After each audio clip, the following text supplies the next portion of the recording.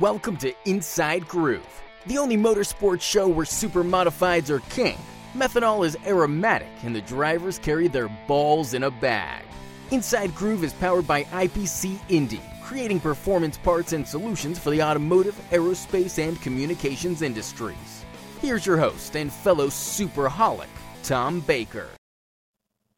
Hello, everyone, and welcome to the Inside Groove 1972 Season Rewind series.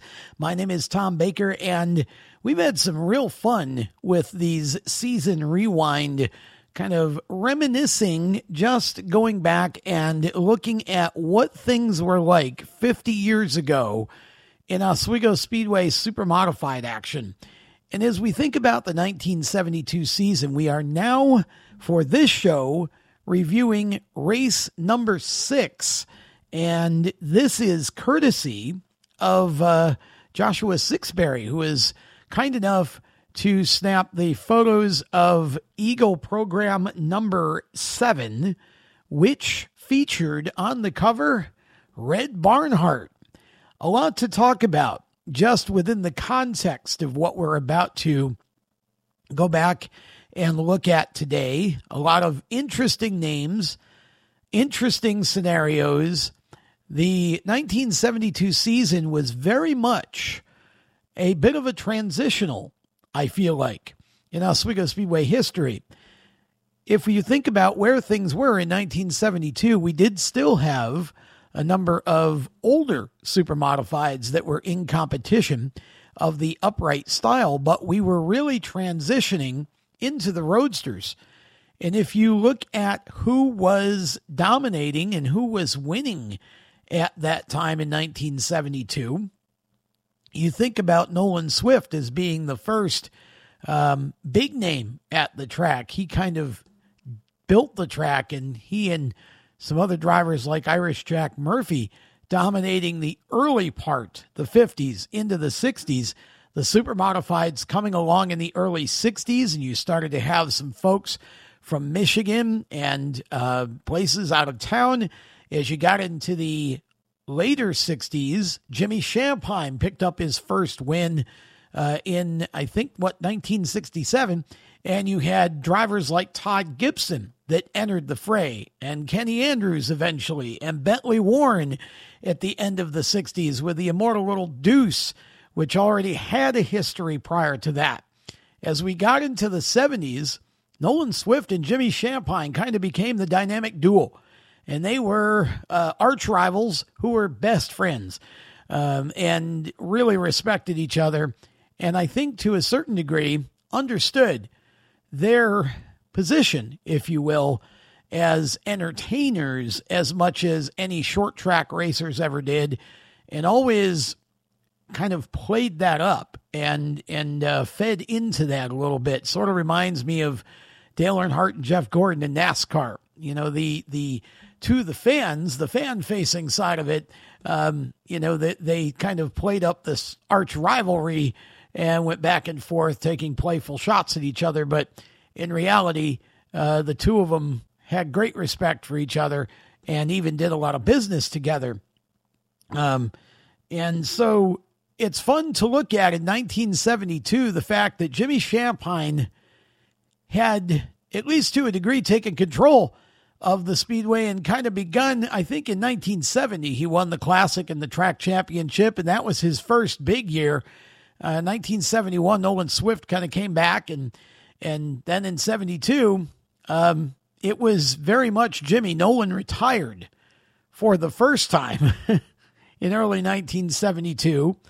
And as we get to this part of the season, Bobby Stelter is in the 10 pins. So if we look at even just the cover boy, so to speak, the driver on the cover of the program, Red Barnhart, another interesting story in this photo because he is driving the number 66, which is owned by George Schofield at this point in time.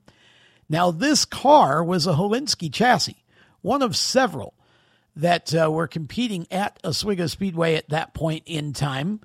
The most famous, of course, was the Holinsky house car, which was the 19 car that Jim Cheney drove. But this particular number 66, it wasn't so much at this moment in time that this car was famous. It became famous later on under different ownership with a different paint scheme and a different driver. This car was the car that was sold later. Now, I'll back up just half a step. Red Barnhart drove it for part of 1972, and then Red was let go. And in his place was Mike Loescher. And at the end of that season, the car was sold, I believe, to Dick Rayner. Mark Letcher actually drove the car in 1974 as the 29 car. And I believe actually Schofield may have hung on to this car beyond 72. I'm not sure. It might have run a little bit in 73 with Loescher. But at any rate, it became the Dick Rayner number 29. It was a yellow car. Mark Letcher drove it, had a lot of good finishes with it. And then at the end of the 74 season, they made a change with this car, both in look and in pilot.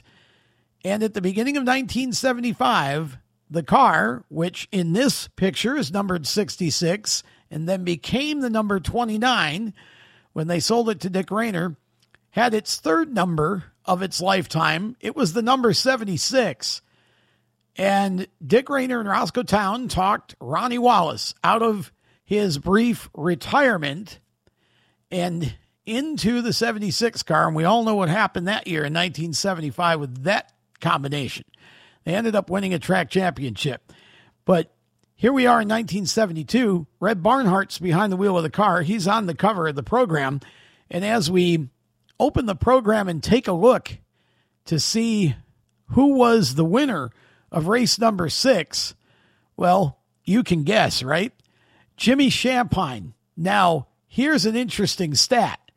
The headline says it all. This was the spring championship race. Shampine, spring champ by a full lap. Now, it does not explicitly refer to it in the write-up about the race, but it appears by the headline that Jimmy actually lapped the field. I can't believe that, honestly. Jimmy, look, I know that circumstances in these races happen when you don't have many cautions, and you get a guy like Jimmy that's just really hooked up. He takes off, and the lead gets bigger and bigger and bigger. But in this era, with all the competitive cars that we had racing at the Oswego Speedway, for any driver to win by an entire lap, to lap the field in a 75 lap race is incredible.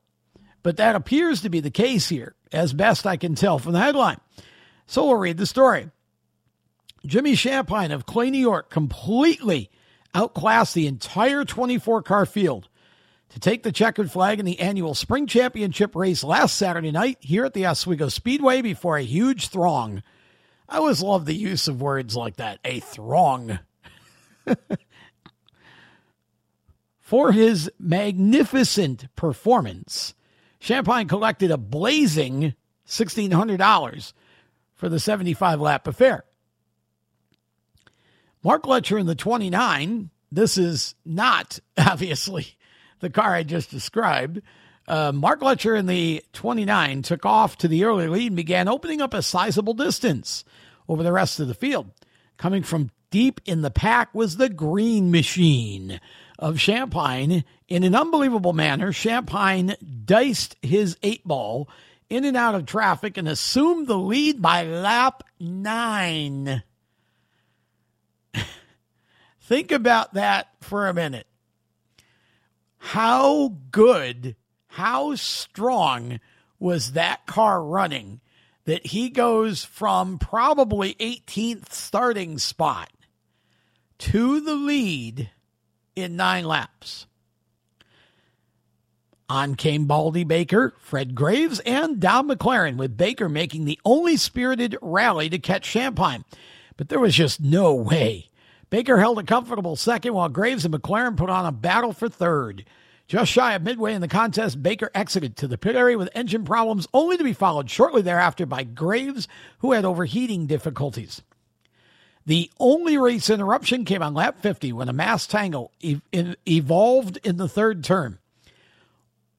Almost involved was Champagne, but he drove clear to remain the race leader. Not so fortunate was Kemp Dates, Bruce Kraft, and Ron Buckner, who were running third, fourth, and fifth at the time. All three of those cars were towed to the infield.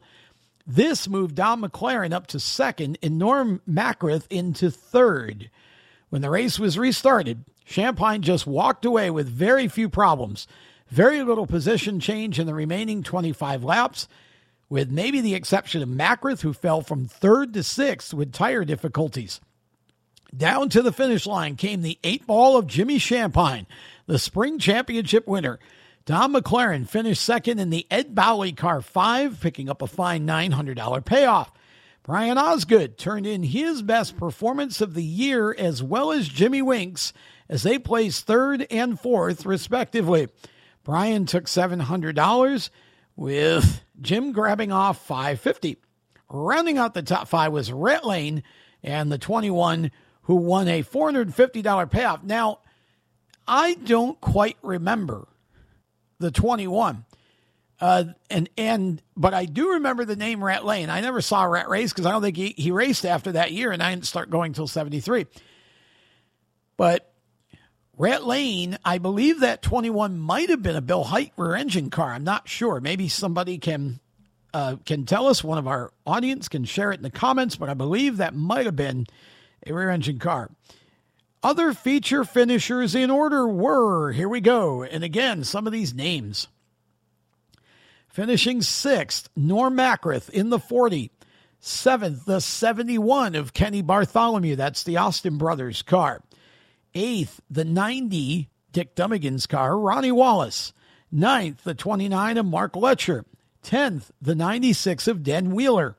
11th was the 4 of Tommy Rose. 12th, the 80 of Ron Madison. 13th, the 44 of Darrell Peckham. 14th, the 28 of Kemp Dates. 15th, the 87, Bruce Kraft. 16th, the 93 of Baldy Baker. 17th, the 36, Ron Buckner. 18th, the 37, Freddie Graves. 19th, the 31 of Jim Gray.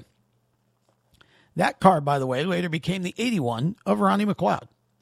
20th, the 99 of Jeff Bodine. 21st, the 10 of Bobby Stelter. 22nd, the 04, Gary Nickerson. 23rd, the 30 of Simon Sammy Carista. And 24th, the Coverboy, the 66 of Red Barnhart. Heats were taken by Red Barnhart, Freddie Graves, and Baldy Baker, with the semis going to Norm Macrith and Freddie Graves. The Consi was taken by Bob Stelter. Imagine that.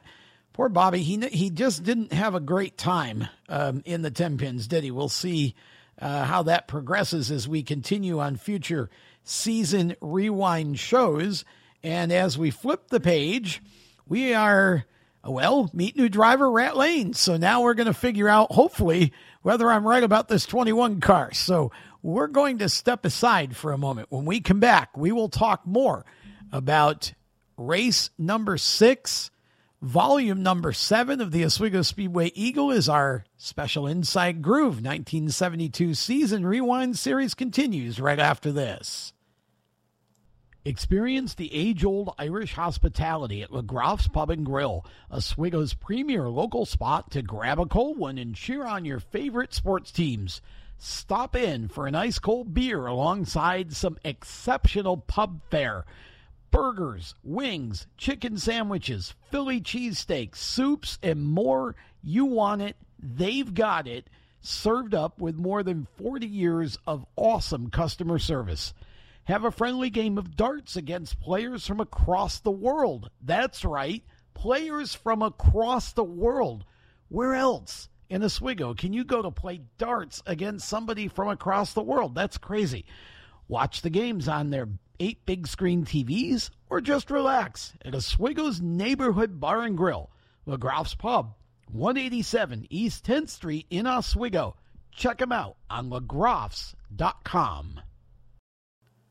Welcome back to Inside Groove Season Rewind. 1972 is the season that we are rewinding to 50 years ago. Actually, technically, we're recording this in early 2023, so it's 51 years ago, but that's okay. We are looking at program number 7, Eagle program number 7, Red Barnhart on the cover with the George Schofield 66, and we just reviewed the feature race action from the previous week, which would be race number 6, Jimmy Champagne lapping the field, and Rat Lane finishing in the top 5 with the number 21. Now, I said that I had thought this was a Bill Hite rear engine car, and lo and behold, we flipped the page of the Eagle program, and here's a special feature story on Rat Lane. And it will tell you that I'm half right. Here's what it says. Last week, a new car and driver combination appeared at the Oswego Speedway, and they quickly became the talk of the night. The driver of the super unique Roadster number 21 is Rat Lane of Pritchard, Alabama. Rat is single and is occupied as a professional race car driver. We can stop right there for a moment, because when I say that he's from Pritchard, Alabama, what does that tell you? That tells you that in 1972, super modifieds were much more prevalent across the country than they are now. And it's really amazing to think about that. Rat started racing back in 1963, driving a hobby and late model around tracks in Alabama. In 1967, he made the big switch to the super modifieds.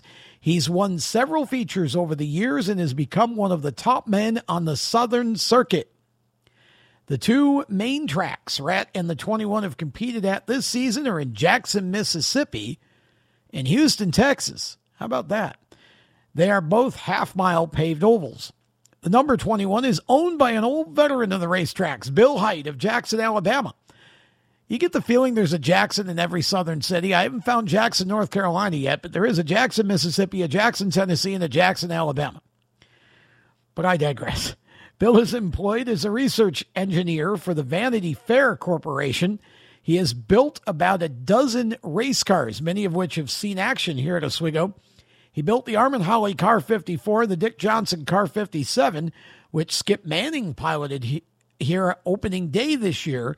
In fact, he built 3 cars alone for Bill Port, the owner of Holly's 54. There are about 3 more of his creations being raced down in the South. Now, this car is not a rear engine, and in fact, if you look at the car, and this really blows my mind, if you look at the car, the motor is literally right in front of the driver. And when I say right in front, it is right in front of the driver. It's really crazy, but listen to this. The current Hite creation features 4-wheel drive independent suspension. It's very, very light and sports a small block 350 Chevy power plant. Now, there's some topic for discussion right there. First of all, let's start with the beginning. 4-wheel drive.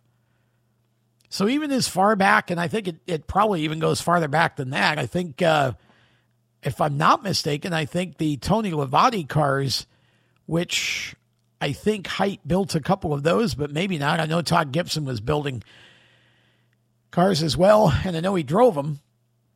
But I think at least one of those was 4-wheel drive back in like 1970 or 71, if I'm not mistaken. But the fact that this was a 4-wheel drive, now you can add independent suspension to it, right? How many times over the years, over the decades, have we kind of gone back and forth between independent solid axle, and even, independent was outlawed for a little while. Now, obviously it's back, but and it's very, very light, as I think most all of the Hite cars were, and it's a small block. And you think about that a little bit and think about, well, why would he run a small block instead of a big block? Well, again, as we look in 2023 and you see you see spec motors or crate motors versus built motors at some of the late model tracks or whatever in some of those divisions, modifieds, things like that. it's sort of the same principle in that a small block can work as well as a big block if the track is right. Now, Oswego would feel to me like a kind of a big track to try and make a small block compete against a big block at that point in time, just because, again, the motors were basically wide open. Horsepower was unlimited, all of that. And it's a big 5/8 mile track. However, perhaps as a momentum kind of thing, maybe you worry less about spinning the tires, getting all that extra horsepower in the big block to the ground.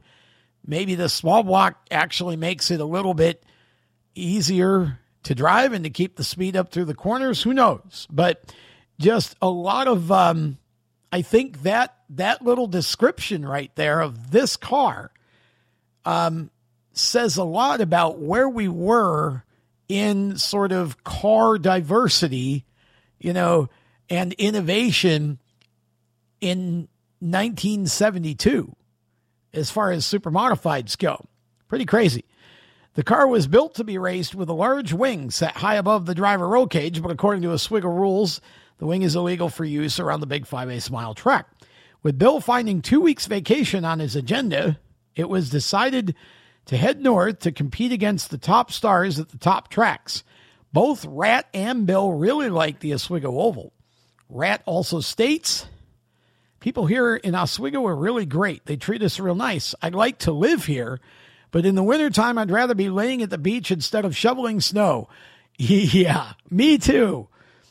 They should be back at Oswego tonight after taking a fine 5th place finish last week in the 75-lap Spring Championship. Then they'll miss the action in Oswego until Classic time this September.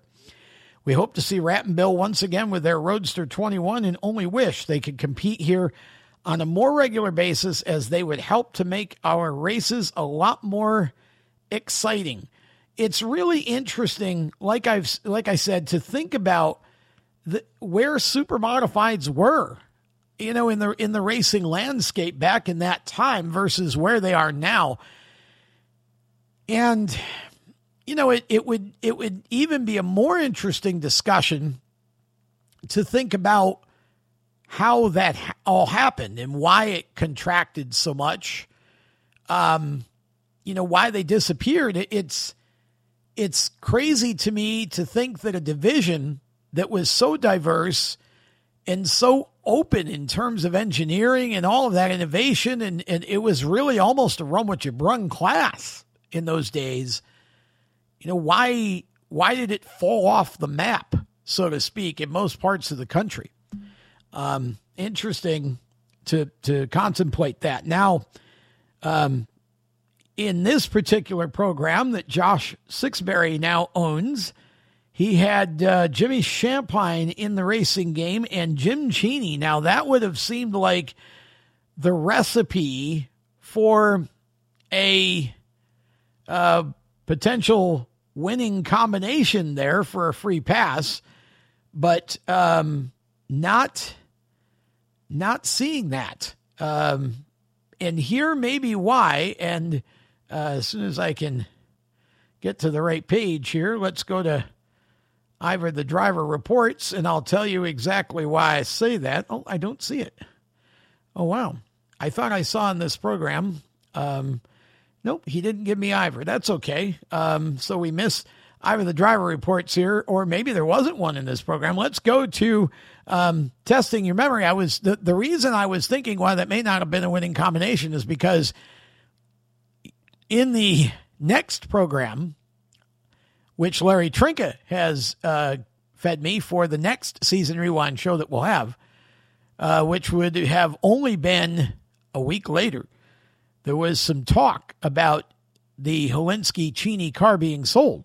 So that may be why perhaps that program didn't win. But we'll see the following week what happens with both of those drivers, or at least in the feature event. Okay, so next page. How keen is your memory? There's a picture here of the little deuce with, and it says this. It was the fall championship in 1966, and after trying many drivers to fill the shoes of the late Ron Lux, Howard Purdy chose to give young Bentley Warren from Gloucester, Mass. a try. This was Bentley's first win in the Deuce at Oswego. Presenting the trophy was, and in parentheses, at the time, Jimmy Champine's girlfriend, Leona. Now she's Mrs. Champine and the proud mother of a little girl born about a month ago. And, of course, we know that they had, I think that would have been Cerise.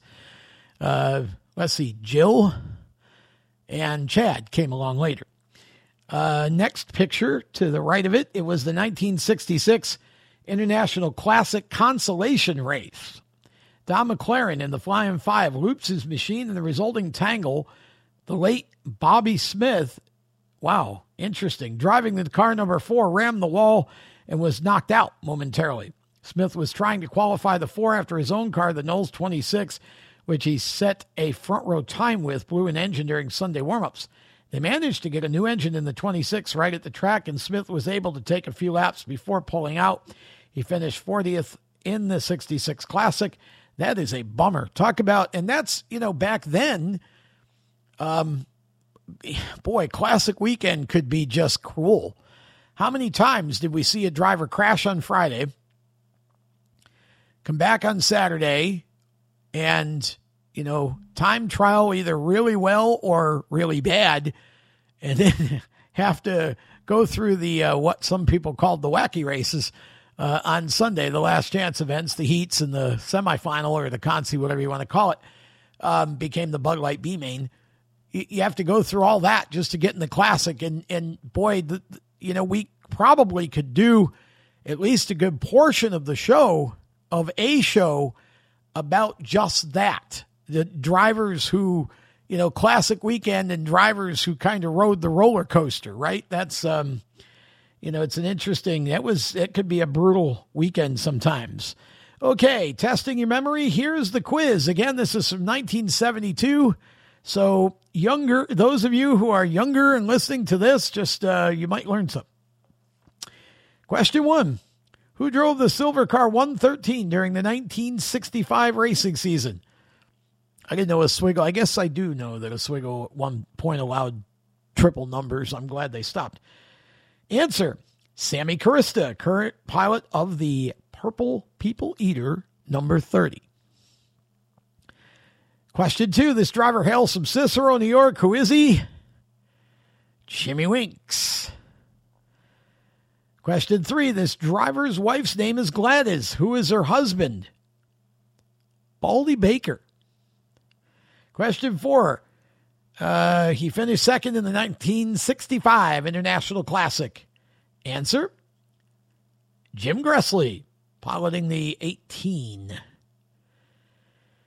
Question number 5, who won the 1968 USAC Sprint Car race held at the Oswego Speedway? Did you know that there was a USAC Sprint Car race held at Oswego Speedway back in that era? I did, but obviously I wasn't there. The answer is actually Mario Andretti in the A.J. Watson Special number 2, and I believe that Mario's brother Aldo also was competing in that event. Number 6, question 6. He was the first Canadian driver to ever win a feature at Oswego. Who was he and what year did it occur? Think about this one a minute. You've got a couple of reasonable choices here, but the correct answer is Stormin' Norman Macrith, pilot of the New Toronto Rocket. Number 40, he got his win in 1964. That was the first time a Canadian driver won at the Big O. Question number 7. He was awarded the 1971, well, it leaves out the word rookie, but I think we're supposed 1971 of the year honors is what it literally says, but I think it's supposed to be rookie of the year. Who was he and what car does he pilot? The answer is Ronnie Madison of Scriba, New York, who pilots at that point the number 80, and I think he won it driving the old Swift convertible car, that white number, well, it was the 10 when Swift had it. He took when the Supers came in, he took the body off his modified sportsman car and basically ran it like that for quite a while. And Ron Madison ended up with it. I think Dick Jarrett Jr. maybe had it for a bit, and Jim Muldoon drove it, and then Ronnie Madison bought it. He won. I think that's the car he won the Rookie of the Year honors with in 1971, and then Ronnie Graves got into it. I remember Ronnie driving it in 1973. So Madison might have had that for a couple of years, and then put Graves in it. That was, I don't know if it was Ron's first ride, but it might have been, because I was thinking that somewhere he might have jumped into Freddie's number 92 car that Freddie had there for a while, but I'm not sure. But at any rate, that, I believe, was the car that he won the 71 Rookie of the Year honors in. Question number 8. This former Canadian driver is the current owner of Delaware Speedway. Somehow I didn't know this. Jack Greedy. Interesting. Okay. Question 9. In 1969, this driver was seriously injured in a fiery crash in Oswego's first turn when driving a car he borrowed for the night. Who was he, and what car was he driving that night? The answer is Tommy York out of South Bend. And let's see here. He was driving South Bend, Indiana, by the way. He was driving the John Casey 88 car. Interesting. Okay. And question 10, the last question. When this fire accident occurred, which driver went to his aid and actually saved this driver from further injury? And the answer is our cover boy, Red Barnhart. Good job, Red. Okay. So we move along to the next, and it's the You Don't Say page. I love these. Again, if you're listening to this for the first time and you've never seen an Eagle program from back in the day, they used to have a page called You Don't Say. They would put candid shots of drivers talking to drivers or crew members or whatever from the pits, and they would make up captions that sometimes were funny but always meant to be. So here's the first one. Kenny Andrews talking to a crewman. This dad-blamed car has given me nothing but problems this season. I guess I'll have to resurrect the old 55. It didn't give him problems for too much longer. Kenny had a good couple of years after that with that car. Ron Buckner talking to a crew member, leaning down, kind of squatting behind the car. Says, Ron Buckner, maybe it's the new steel rim glasses. I assume that was a caption relating to the fact that he suddenly found a bunch of speed. Here's one. Says Rat Lane to a gentleman. These Northerners may talk funny, but man, they sure could drive a race car. And yeah, how many times did did people gently pick on drivers like Rat and Skip Manning, who was from, Bogalusa, Louisiana? See, Bogalusa could only be in Louisiana. It wouldn't, like Bogalusa, New York, just wouldn't make sense. But again, the accents and the fact there are people down here who tell me I have a New York accent. So I correct them and say I don't have a New York accent. Says Ralph Denson, what's the matter with Ivor anyway? He still hasn't predicted me for a top 5 finish yet. Now, again, if you remember Ralph Denson's history in a super modified. Okay, moving right along.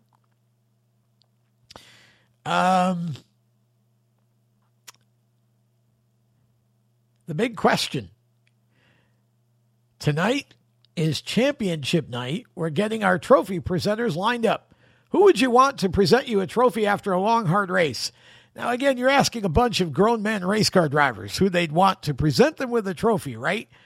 So here's the answers. Den Wheeler, my wife. Good answer, Denny. Bruce Kraft, everybody that helped me win the trophy. Now, see, I love that. Great idea. Baldy Baker, have an appreciation night with handicapped children presenting the trophies. Now, that's a cool idea.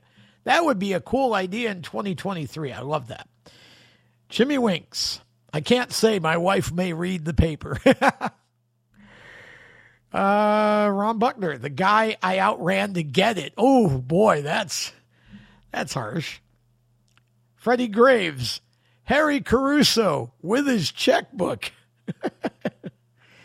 Jim Gray, my wife, naturally. Kempton Dates, pick out the best looking girl in the stands. Hey, Faye. Ray Sand, Jimmy Champagne, because he's one of the best. Now, that's interesting. You would want another driver. Bob Jodoin, Marg Macrith. Brian Osgood, I wouldn't care. Skip Manning, my girlfriend. Jim Champagne, my wife. It's the only safe answer. See, he was always thinking, that man. Don McLaren, my wife. Daryl Peckham, my mechanic's mother. Moore. Must be Jamie's mom. How cool is that? Sam Carista, anybody, I just want to win. Mark Letcher, Raquel Welch in a bikini and a bottle in her hand. Oh, boy. We know where Mark's mind was most of the time, right? Jack Murphy, my wife. Ken Andrews, Dick O'Brien. Now, I sense there was a story there, but anyway, we have a page with all of the trophy presentations, and then we go to expressing your views. And let's see if I can read this here. Gentlemen, thank you for your cooperation last week and help in showing my Roadster, which I still desire to sell. I was certainly impressed by your efficiently run track and wonderful racing. In fact, after just the one night, I'm firmly convinced it is at Oswego that our racer belongs. Therefore, I've left the car at my sister-in-law's home as she lives near Binghamton. This will make it easier for interested parties to inspect it. Now, the problem is to contact those parties who would be interested, and hopefully your association will help me. Enclosed are a few copies of the specs and information on the car, plus the address and telephone number. Let's see, could one of these be placed where drivers or owners could read them, or copies given to those whom you feel would be interested? My wife said your programs were great. Could an article or ad be placed in them? If so, please bill me at the above address. Unfortunately, we're leaving for personal reasons for Florida tomorrow. We will, of course, keep in touch with the Babykins, it appears that says, and are hoping for a quick sale. Thank you again. Very truly yours, George C. Becker. Now, I read that because here's the interesting, and now we're going to, the Speedway put the details of the car in here. So here's what he was selling. For sale, offset Indy Roadster from 1961, Meskowski built. It's a Watson copy. Championship equipment throughout. All torsion, 3-inch open Hillebrand rear. Franklin ventilated disc front, new in and out box knockoffs, completely rebuilt this December of 1971. IMCA registered in 1972. That's interesting. Set a new track record and won 300-lap Golden Gate Speedway, Tampa, Florida, on December 21st of 71. It was a third-mile asphalt driven by Jimmy Riddle with 312 Chevy. Now has 366 Chevy Hillborn in it. I think that's, I don't know if it's VTEX or Vatex roller. Rocker, new TRW pistons with broken crank and probably block. H&M cam, new room for big block. 4-wheel trailer, electric brakes included, $6,000 or best offer. When this car was overhauled, the frame was magnafluxed, old brackets and old welds removed. It was then sandblasted and repainted. As it was reassembled, all wires, cables, and hoses were replaced with new. Hosers would be appropriate if you were talking about a Canadian car, right? The front brakes were replaced with the new Franklin ventilated disc brakes. So what an interesting car. It says our mechanic, Harry Campbell, whose opinion we respect, felt that anyone buying the car would want his own engine. We therefore dropped in a motor that is too large for our Florida tracks. not assembled and with a broken camshaft. There are many parts that could be used. The car can be inspected at the following address. It gave the address I'm now obviously give it here. So how interesting. Again, just this is what was in the program 50 years ago in 1972. Okay, we're going to take another short break. When we come back, we'll have we'll talk about Red Barnhart, read the feature article on him, and tell you about the point standings going into the next race, which we will cover on the next Season Rewind show. We'll be back to wrap things up here right after this. Okay, folks, I want to tell you about one of our sponsors here on Inside Groove, Indy Performance Composites. They're a premier composite design and manufacturing company creating performance parts and solutions for the automotive, aerospace, and communications industries. Jeff West and his team are amazing. They do all kinds of work in the motorsports industry, from dirt tracks to NASCAR to IndyCar, super modifieds. It doesn't matter. If you've got something that you need designed or fabricated, let them help you transform your idea, your vision, and your budget into a workable high-performance solution. They have all kinds of services, from 3D printing to finishing services. End-to-end composite solutions is what they are. Check them out, ipcindy.com or indyperformancecompositesinc.com, and tell them that the folks from Inside Groove sent you. Welcome back to Inside Groove 1972 Season Rewind. We are reviewing volume number 7 of the Oswego Speedway Eagle, which is from race number 6, because obviously it always talks about the racing the weekend before. So Jimmy Champagne lapped the field to win the feature that particular week, and we have reviewed all of the pertinent articles and news in the program. Thanks to Joshua Sixberry for providing the photos of the pages so that we could do this. We are going to talk about the feature story about the cover boy, Red Barnhart, and we will also look at the point standings to round things out here. So here we go. Away from the track with Red Barnhart. Since the 1965 racing season, one of the most colorful personalities and hard-charging drivers has come to us in the form of Red Barnhart of Binghamton, New York. The old redhead is 34 years of age, the current pilot of the Blue George Schofield Special number 66. Red and his very charming wife, Nora, have 4 children, Karen, Stan, Mark, and Tammy. During the week, Red is employed as truck driver around the Binghamton area. Leon, which is Red's real name, there's a trivia question for you, went to high school in Montrose, Pennsylvania, where it seemed all of his attention was set on cars, cars, cars. He would always be monkeying around with cars and the engines. Soon after, he was off to the races. Auto racing started for Red back in the 1957 season when he participated at the 5 Mile Point Speedway and Susquehanna Speedway driving an old dirt track coupe. Red ran the dirt tracks until 1961 when he began driving an asphalt modified around New York State ovals. But that lasted only about 10 races when Red became extremely interested in the super modifieds. From 1961 until 1964, he ran his super at the Shangri-La Speedway. When they quit running supers in 1965, what were they thinking? Red headed right to Oswego. He first appeared here with his white Colt 45, which he ran for 2 years before jumping into the Lawless Chevy 66, owned by Dick Lawless of Ohio. With this machine, Red won the first feature ever at Oswego, taking the 1967 Fall Championship race. Since that time, Red has always been one of the boys to watch. Being one of the more popular drivers to compete at Oswego, Red has a large following behind him.